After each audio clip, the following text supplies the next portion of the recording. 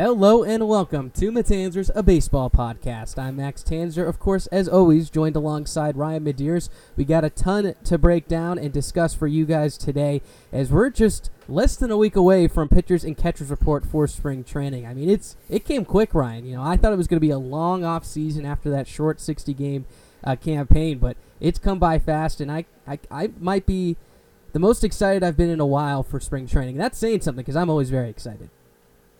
Oh, absolutely, Max. I'm right there with you. I was talking to you after class the other day, and I had to admit I was daydreaming a little bit during class, imagining some of the baseball. And when baseball first came back last summer, we were excited then, but I think we're even more excited now. Yeah, what always gets me, too, for some reason, is I love the ESPN broadcasts. And MLB posted a social media post of the four opening day games slated for the ESPN telecast. That got me excited. I'm ready for it. I'm rolling. Unfortunately, the Mariners not on it like they were in 2019 with your Red Sox, but we'll get back there someday. But anyway, let's get right into it right here. Speaking of both our Mariners and your Red Sox, they made some moves this week here, starting with Ken Giles signing a 2-year deal with the Mariners, which is very interesting because he did undergo Tommy John surgery on October 1st of last year. So he probably won't pitch in 2021. If he does, it's probably late in the season. But for a guy that could really bolster the back end of your pen in 2022, a year the Mariners look to make some big steps forward, I think this is a tremendous move. You'll have Andres Munoz back healthy as well. So I like this move a lot. It doesn't help them right now per se, but building up to the future, it's a great move. Oh, I love this move for your team, Max, and the reason why, and you've mentioned this multiple times, is because the Mariners aren't really looking to compete this season. Obviously, it would be, a luxury if they were able to compete and be in the wild card race towards the end of the season, but, 2022 is the season where you might expect the Mariners to have kind of their next step. And that's when Giles, you said, is going to make his biggest impact. I want to go back to his 2019 season. He only pitched in 4 games in 2020. Wasn't a great sample for him. But in 2019, he had a 1.87 ERA, 53 games with the Blue Jays, had 23 saves, and 83 strikeouts in 53 innings. That was good enough for a 2.44 ERA+. So fantastic numbers for Giles. Obviously, he's got that volatile back end of the bullpen kind of crazy mentality. You go back to him punching himself in the face when he's with the Astros. But, that fiery back end of the bullpen mentality is exactly what a team like the Mariners is going to want heading into 2022 when you hope they're taking that next step. No doubt. And I know there's a lot of Mariners fans disappointed in the front office this year just because they expected some big moves. I know Jerry Dipoto even came out at the beginning of this offseason saying that he expects to compete in 2021. And look, I'm disappointed too. Obviously, I want it to speed up, but the reality of it is the Mariners have a ton of question marks in terms of their prospects, and I think they should prioritize getting those guys playing time. So sure, it would be nice to go grab a Kyle Schwarber or a Jock Peterson to fill the gap to Jared Kelenic, but I've talked about this week, Ryan. A guy like Jake Fraley deserves some playing time. Is a number 8 prospect, I believe, for the Mariners right now. What's the number 2 ranked prospect organization in Major League Baseball, according to Baseball Perspective this week. So I think giving these guys some playing time is important. And like you said, Giles was electric in 2019. So if they can get anything close to that, plus Munoz coming back from TJ should be healthy in midseason, then your guys like Delaplane and Wyatt Mills as well coming up should be ready for a competitive season in 2022, hopefully. All right, let's move to your Red Sox now. They've been pretty active the last few weeks here, and they continued that, trading Andrew Benintendi to the Kansas City Royals in exchange for Franchi Cordero from the Royals, right-handed pitcher Josh Winkowski from the Mets. 3 players to be named later, 2 from the Kansas City Royals and 1 from the Mets. And then the Mets will be receiving Khalil Lee, the number 8 prospect at the Mets at that time, or at the Royals at that time. A mouthful right there, Ryan. A lot of moves. I know some people were disappointed about Andrew Benintendi being traded, of course, one of the bigger names of the Red Sox for the last couple of years, but you have some different thoughts on that. Yeah, I wasn't too upset with this move. Look, Chaim Bloom has been trying to do 2 main things this year, and that is build versatility and to build depth in the organization, whether that's at the big league level. He stockpiled a lot of major league ready pitching, which they did not have last year. And in the minor league level, as we see in this deal, 4 players coming through, minor league prospect type players. Obviously, only one of those guys is known. That's Winkowski. And then the other 3 are to players to be named later, which could be really interesting options. I think, the reason why these players to be named later are not named now is because, the Mets and the Royals maybe gave a list of players that they'd be willing to deal, and they give this list to the Red Sox and they let their scouts go out, and we're going to have a minor league season this year, so it's going to give them a chance to scout these guys with their own eyes after not being able to last year. So I think it's a really valuable thing to have this player to be named later sort of addition in the deal. But look, I mean, Franchy Cordero is another huge piece, probably the biggest piece in this deal. Obviously, we don't know 3 of the players that are coming in return, but I'd be surprised if any of them had a higher ceiling than Cordero. This is a guy who hits the ball very hard, and he's a true dynamic athlete, both in the field, at the plate, just in general. Obviously, he's not that much younger than Benintendi, but I think he's got a higher ceiling, whereas Benintendi might have a higher floor just based off the experience he's had at the big league level. But Cordero's biggest issue is staying healthy. Obviously, that's a big concern for him. But if he's on the field, I think it's a good job by the Red Sox to take a flyer on a guy who maybe, like I said, has a higher ceiling than Benintendi. Yeah, no doubt. Made his major league debut when he was 22 years old. So as you said, has struggled to stay on the field as he's going to be entering his 26th season. Has only played 95 games in that span. So I think getting an opportunity to play every day will be nice. How do you think the Red Sox will organize their outfield now that you don't have Benintendi manning left and you could have Verdugo in center? I know you have some thoughts on that.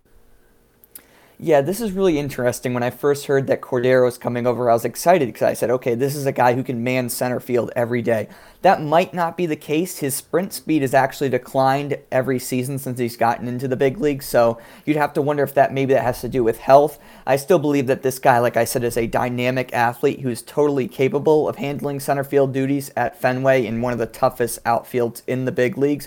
Right field isn't much easier, so that could be a potential fit as well. But I think Verdugo in right field, Cordero in center field, supposedly if he's healthy, and then Renfroe in left where he can use his arm to maybe throw guys out at second on balls off the wall. I think that's a huge asset there. I think Verdugo is more than capable of handling every outfield position. He's not the most elite defender in center field in my opinion, but I think he can be serviceable out there. But if you can have him in right as an above-average right fielder, well above-average right fielder, Cordero as an above-average center fielder if he's healthy, and Renfroe, like I said, with that arm in left, that's probably the best outfield situation that you could come up with.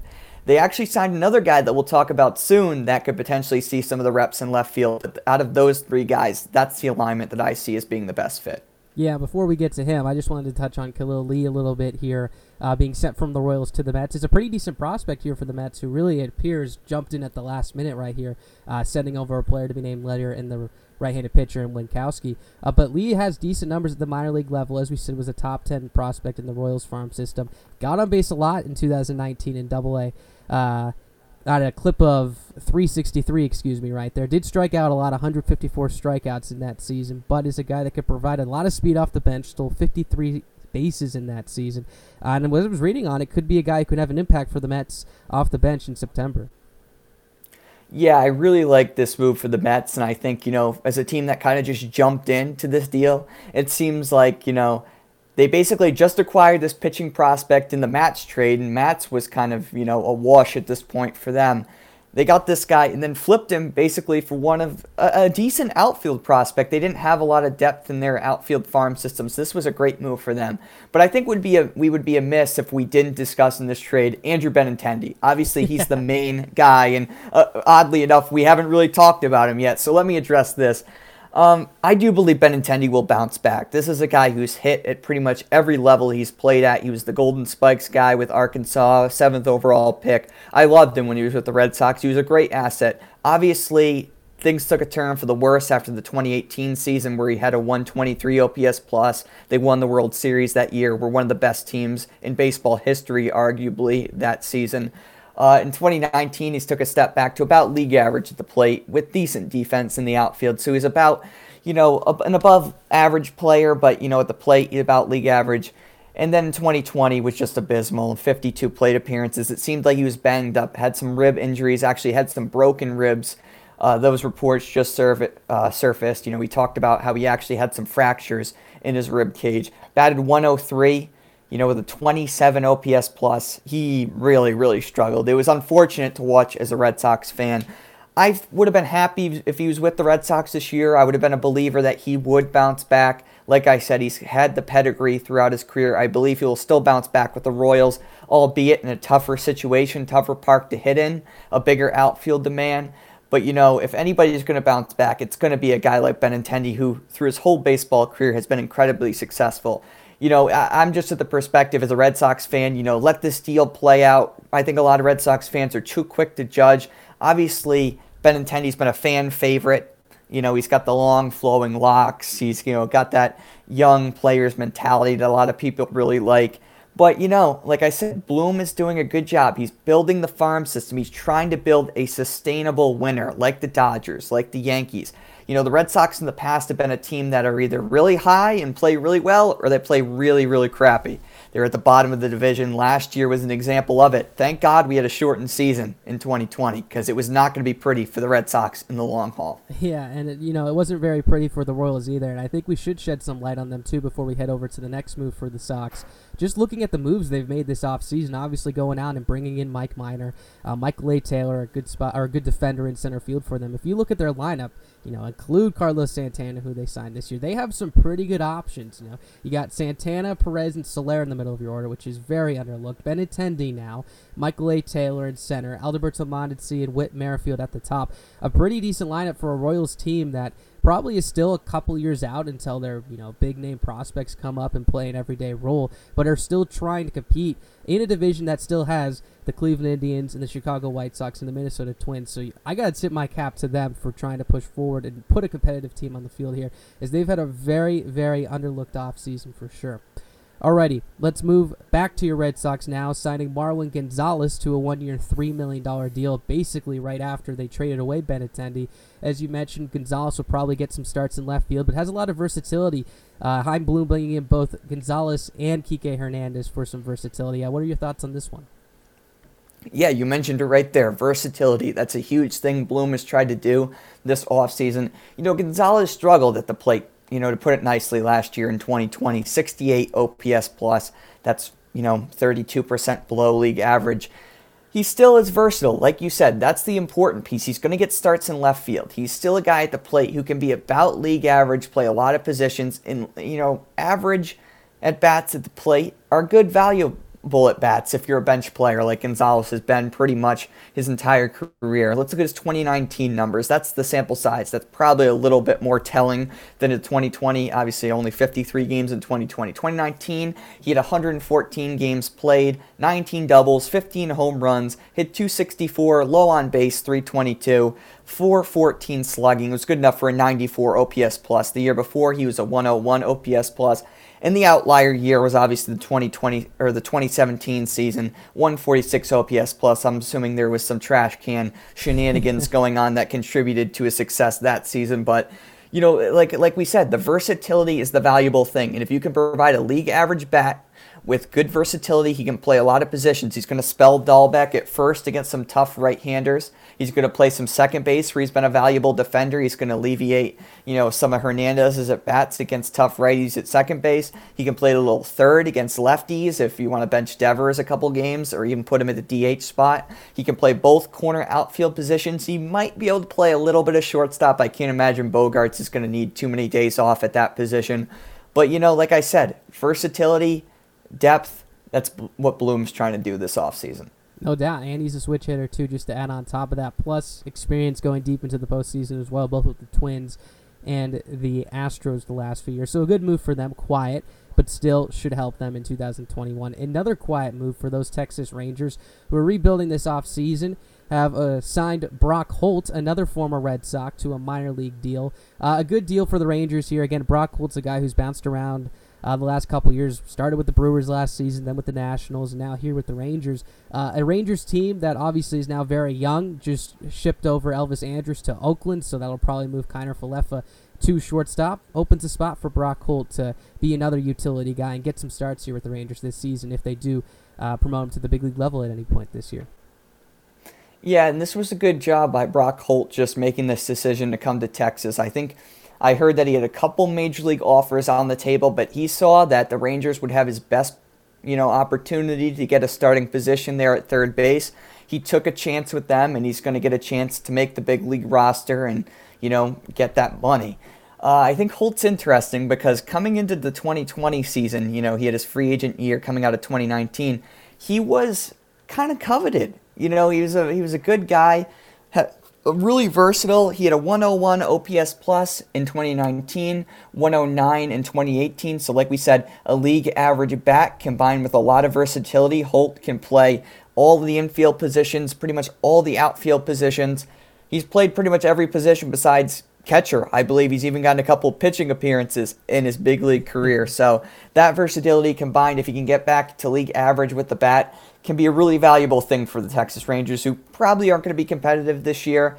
But, getting that guy is going to help get you a couple more wins. No doubt, and a good clubhouse presence as well. Another guy who's very versatile. I mean, we got the versatility utility man show here today. Is Drupal Cabrera signing a 1-year, $1.75 million deal with the Arizona Diamondbacks after coming off of a decent 2020, 753 OPS at 242, 8 homers, 31 RBIs. But if you go back to 2019, at least with his stint with the Nationals in those 38 games, had a 969 OPS, evened out to 783 if you include his 93 games with the Rangers. So a guy at the age of 34 going on 35 has still been able to be very productive and can play multiple positions fairly well. Not the same back with his days with the Indians back, in the early 2010s, but still a good, valuable piece here for the Arizona Diamondbacks. Yeah, and he's about a league average bat, 98 OPS plus in 2020. 2019, he had a 98 as well. So league average bat, veteran guy, can play pretty much all the infield positions. Was very, very good with the Washington Nationals in the second half of 2019. He had a 146 OPS plus, so really good numbers with them. Helped them to win the World Series in 19, and yeah, great veteran guy, great addition by the Diamondbacks. A big one I thought here that didn't get as much attention, that might be because it's not officially official yet. There's still no numbers on it. But Mark Melancon signing a deal with the San Diego Padres here to help out that bullpen, which was good last season. And Mark Melancon, a guy who has been good with the Braves the last couple years after signing a big deal with the Giants, and it didn't pan out well after leaving. It was the Washington Nationals after being traded over to the Pirates. Didn't start out well with his career with the Giants. Then heads over to the Atlanta Braves and starts to build himself back up here. Had a good postseason last year. Did not give up one single earned run in the 2020 postseason. So he brings veteran postseason experience and another good, talented right-handed arm to this Padres bullpen that just continues to get better day after day. Yeah, I imagine he'll slide into the closer's role for the Padres. Pomeranz obviously is probably the best reliever in their bullpen statistics-wise, but I think he profiles better in a setup role where he can throw multi-inning appearances.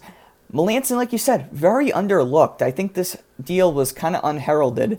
You look at Melancon's stats last year, he's a pitch-to-contact guy, only had 14 strikeouts in 22 and two-thirds innings, but he had a 2.78 ERA, so you might think, okay, why did he not get the payday that people might be thinking, or why did he not get the attention that some people might think this deal should garner?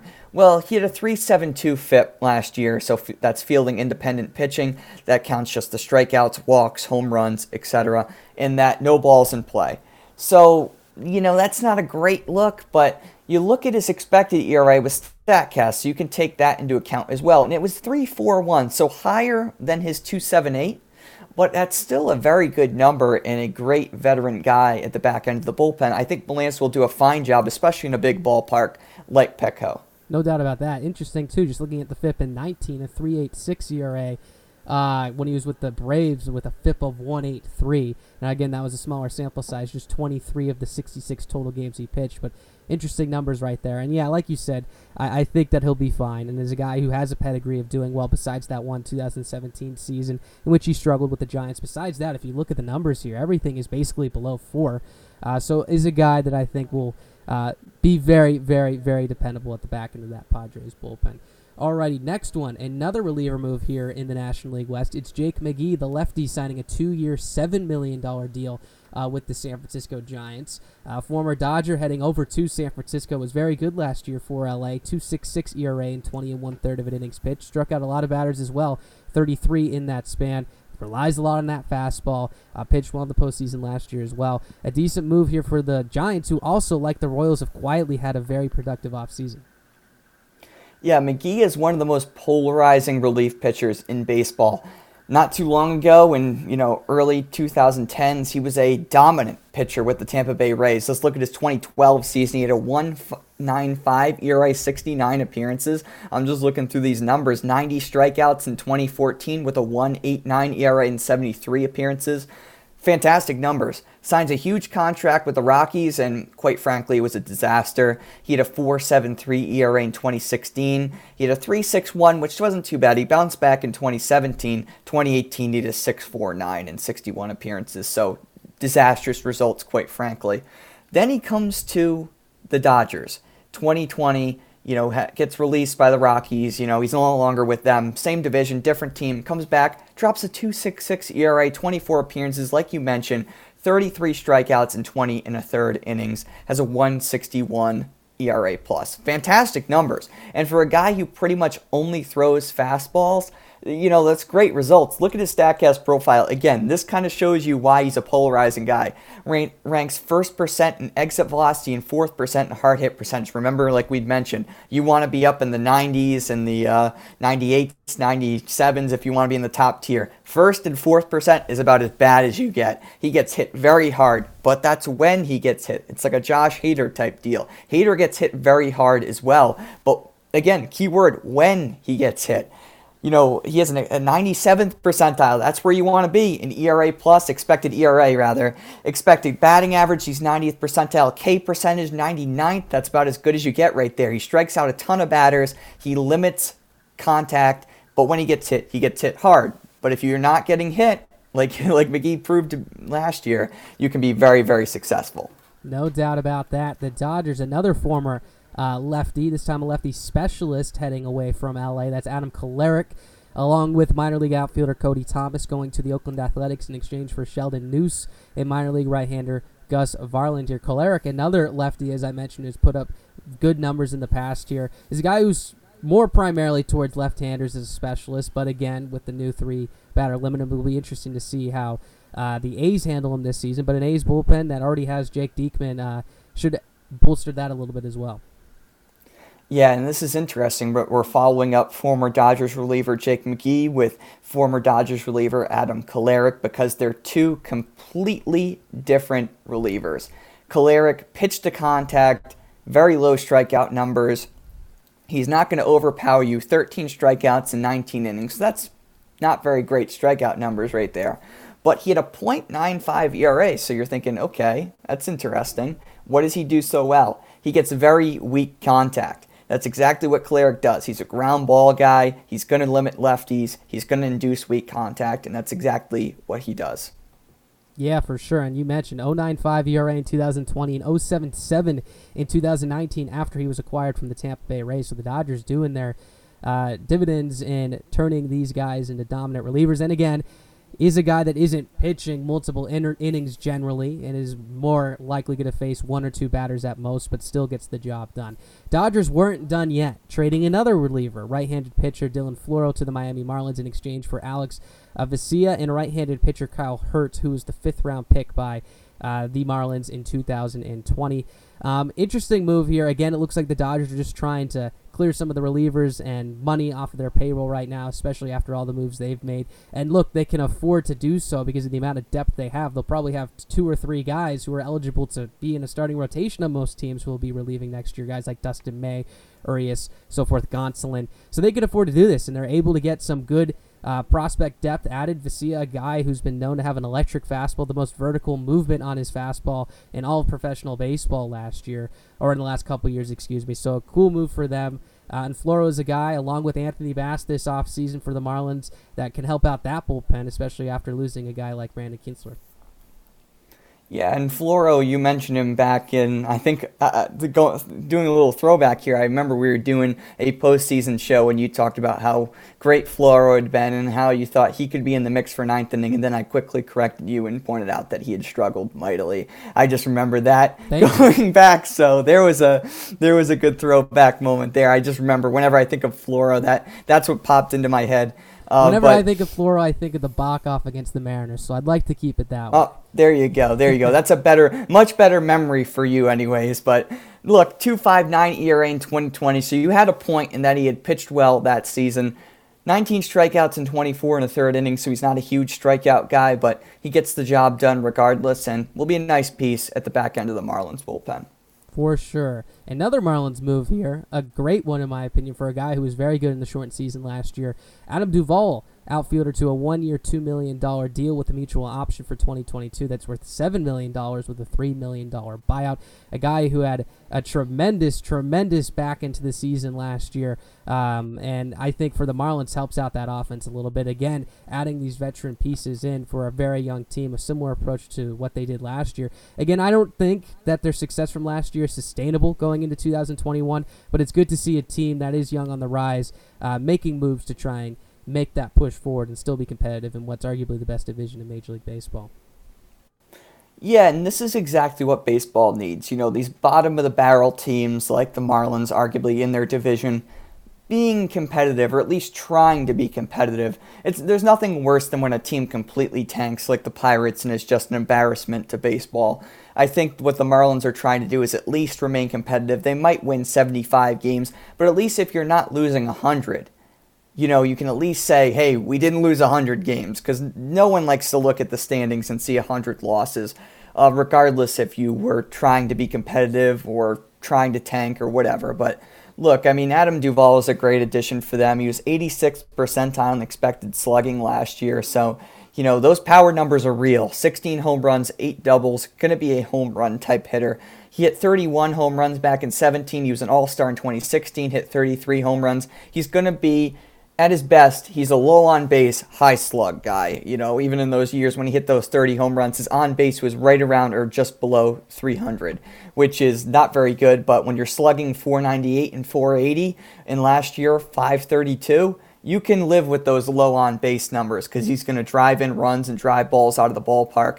113 OPS plus in 2020, 117 in 2019 in a small sample size, but Adam Duvall is going to hit balls out of the ballpark. Like I said, he's going to drive in runs, and on a young Marlins team with an inexperienced outfield, he'll be a nice addition.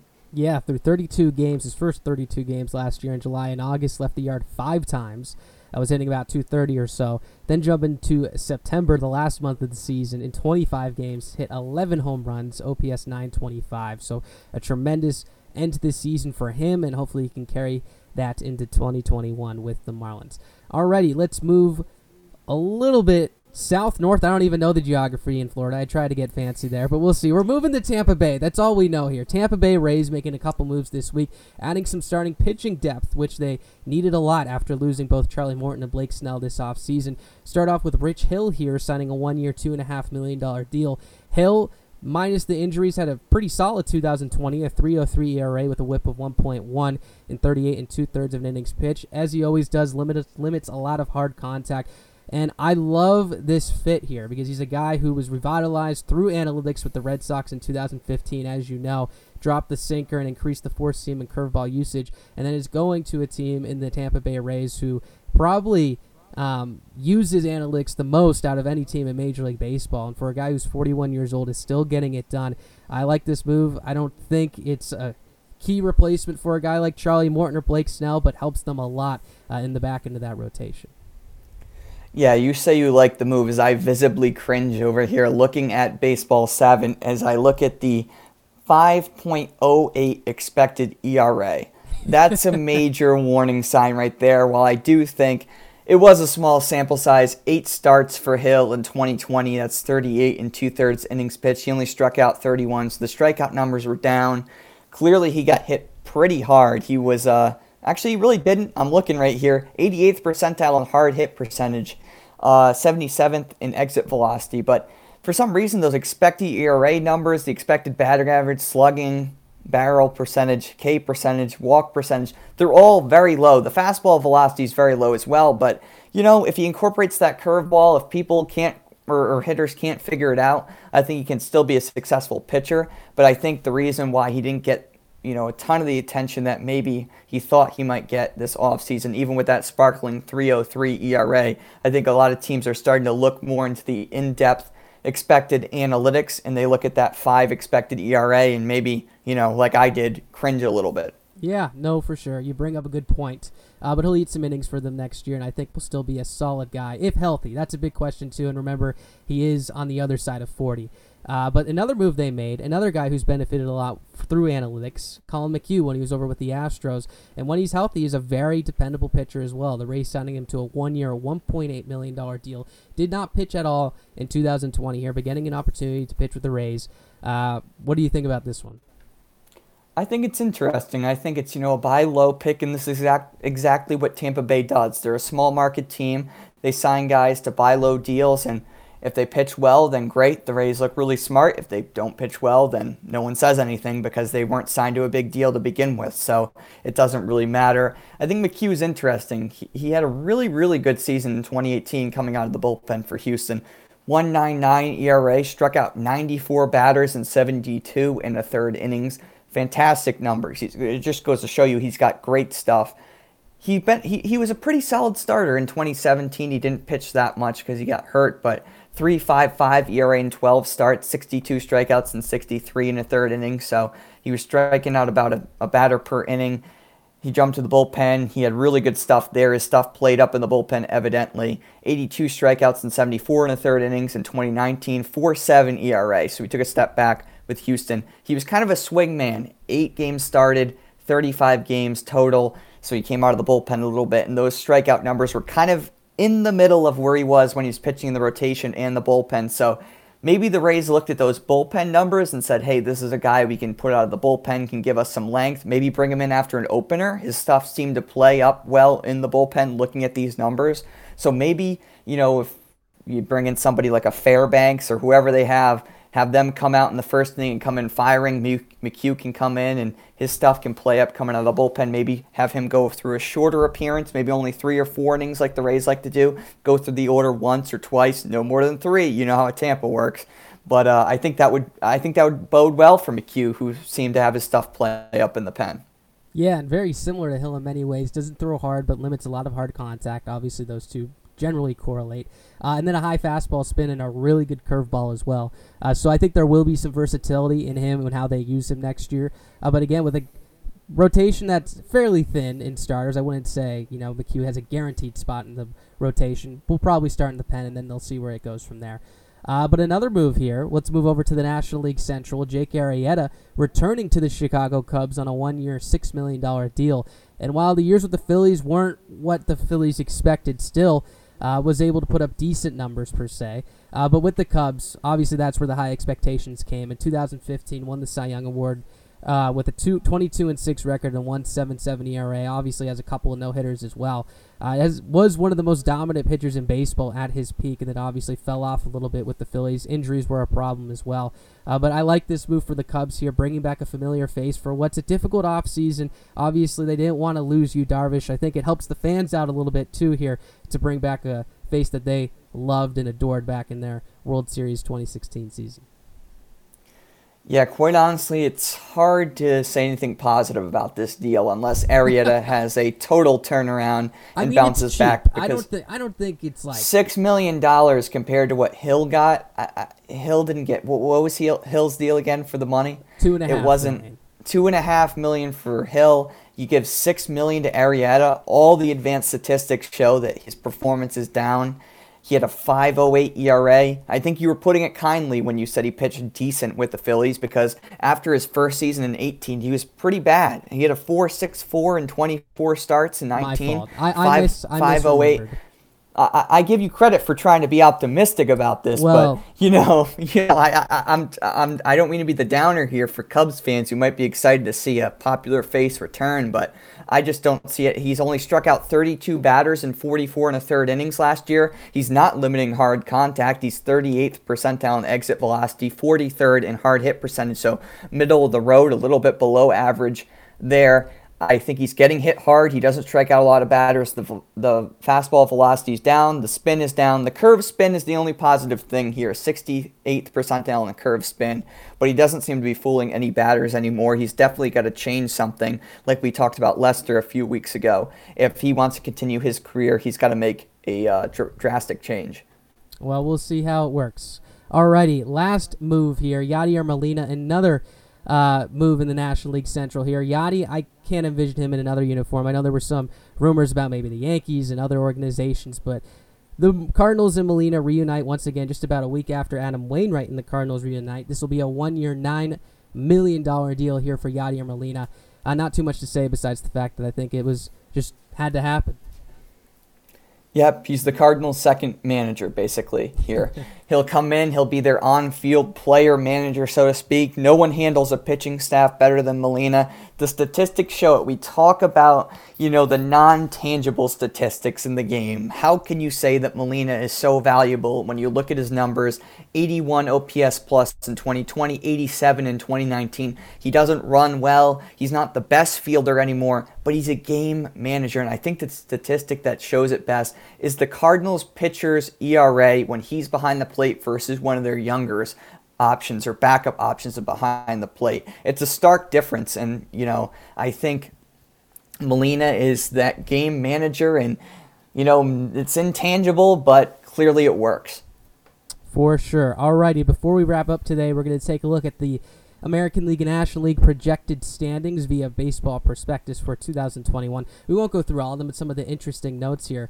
Obviously, the National League East is one that we should definitely touch on here. They have the Mets winning the National League East at a record of 96 and 66, and then following the Nationals at 85 and 77, Phillies at 83 and 79, and Braves at 82 and 20. So a big gap. They expect the Mets to run away with this division, but the bigger storyline here in this one for me is the Atlanta Braves finishing 82 and 80 in fourth place in the National League East, and nothing against the Phillies or the Nationals, who both have had pretty good off seasons. The Braves, however, in my opinion, you could argue are favorites to win the National League East and are the biggest threat to the New York Mets, but PECOTA does have them in fourth. Yeah, I'm just looking here and shaking my head. It's hard to take these PECOTA projections seriously when you look at the Atlanta Braves in fourth place. I'm sorry. They are arguably the favorites to win the division, as you mentioned. They're right up there with the Mets. I still think they're better than the Mets. They have a core of Ronald Acuna, Freddie Freeman, Ozzie Albies. They brought back Ozuna. They have d'Arnaud, who hit very well last year. Swanson is a great player. Remind me if I'm missing anybody. The rotation is fantastic. They have good young pitching. They brought in some veteran arms into the mix. They have great pitching depth, as we had talked about the other day. Let's go through it. Max Fried, Ian Anderson, Charlie Morton. Drew Smiley is going to be at the back end.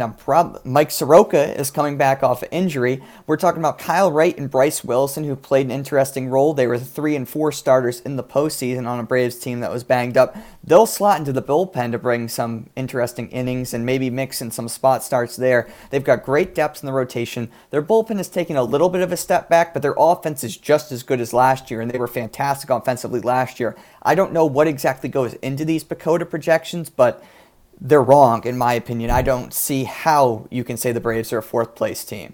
I don't see it either, especially I do think they're better than the Phillies and the Nationals, both. I mean, the Nationals and Phillies are good teams.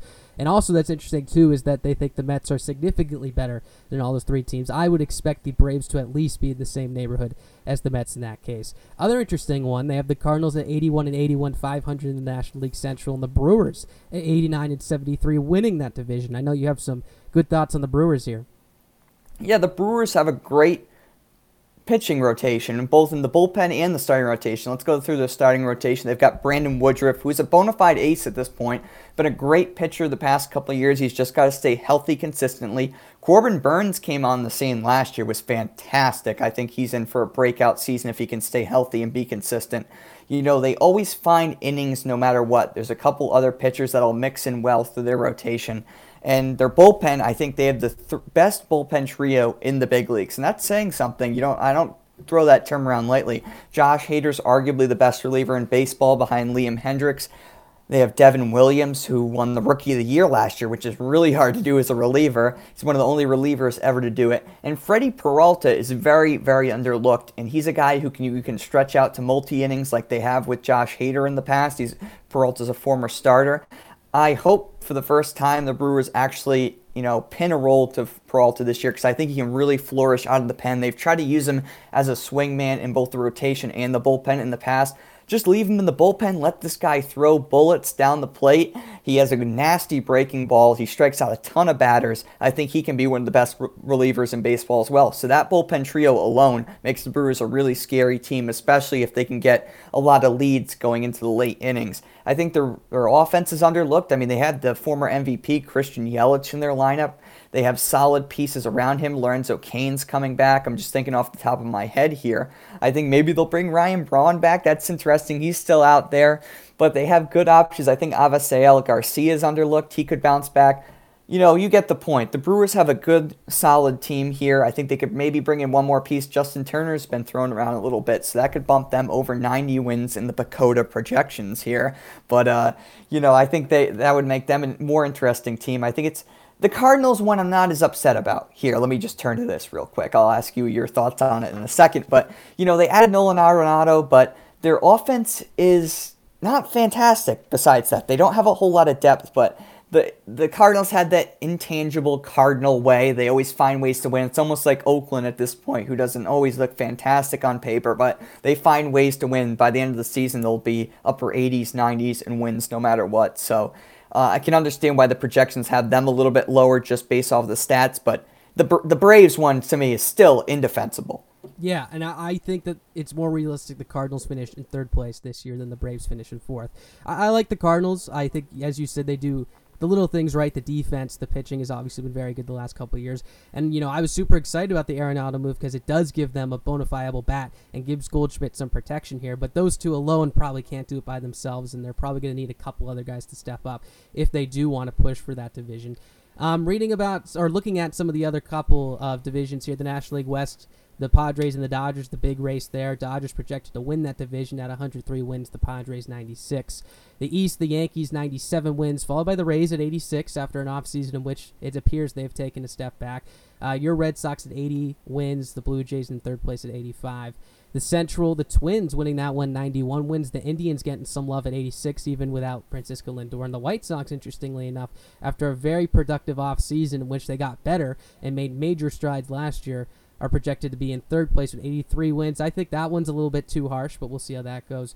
And then the American League West, the Astros, clear front runners in that case, 93 wins. And then some love for the Angels. They project the Angels to host the wild card game next year at 87 wins, which I'd love to see. We'll see if that works out. Then the A's, who again haven't been incredibly active this offseason, at 80 and 82 in third place. So any of those you wanted to talk about before we wrap up?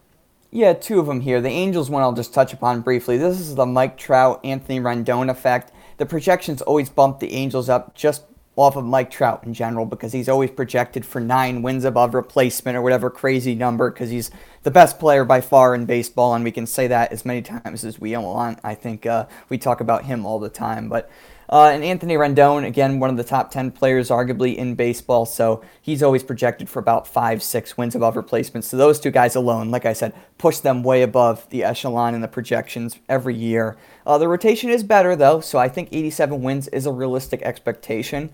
We talked about last week how their pitching is underrated with new additions such as Cobb and Quintana, in addition to Heaney, Canning, Bundy. Good young pitchers. I think they'll be interesting. But the White Sox, this goes along with the Braves. I just don't understand. Maybe the Braves more so than the White Sox because they've had that experience in past years and have won 90-plus games the past few years, really.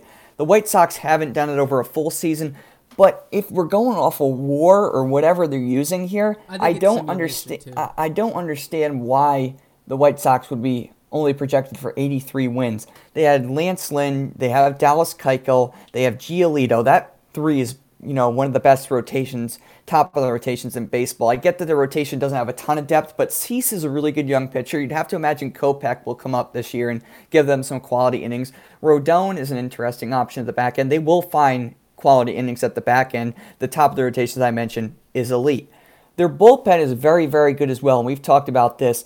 They brought in Hendricks to back up their closer position. They have Bummer, who's been fantastic. They have other quality arms as well. I think Foster's really underlooked. Hewer is also really underlooked. And mix in Crochet also, who's been fantastic. I mean, he came up last year. He had like the Chris Sale effect, was drafted and then comes directly to the big leagues pretty much and is just throwing bullets out of the back end of the bullpen. I think he'll be a huge role. So the rotation's very good. Their bullpen's very good. Their lineup is fantastic. I mean, they have a ton of young talent in the lineup. No doubt about that, and only time will tell. Again, these are just projections, so we'll have to wait and see how it pans out on the field. Yeah, absolutely, Max. I got a little harsh on PECOTA there, but, they could make me look bad at the end of the year. PECOTA could be laughing at me as I, cry myself to sleep over here. But, we had a fun time with the show today. I always enjoy breaking down these moves, breaking down the projections. It was a lot of fun. We thank you guys for tuning into Matanzarus. For Max Tanzer, I'm Ryan Medeiros. We hope you all have a fantastic week.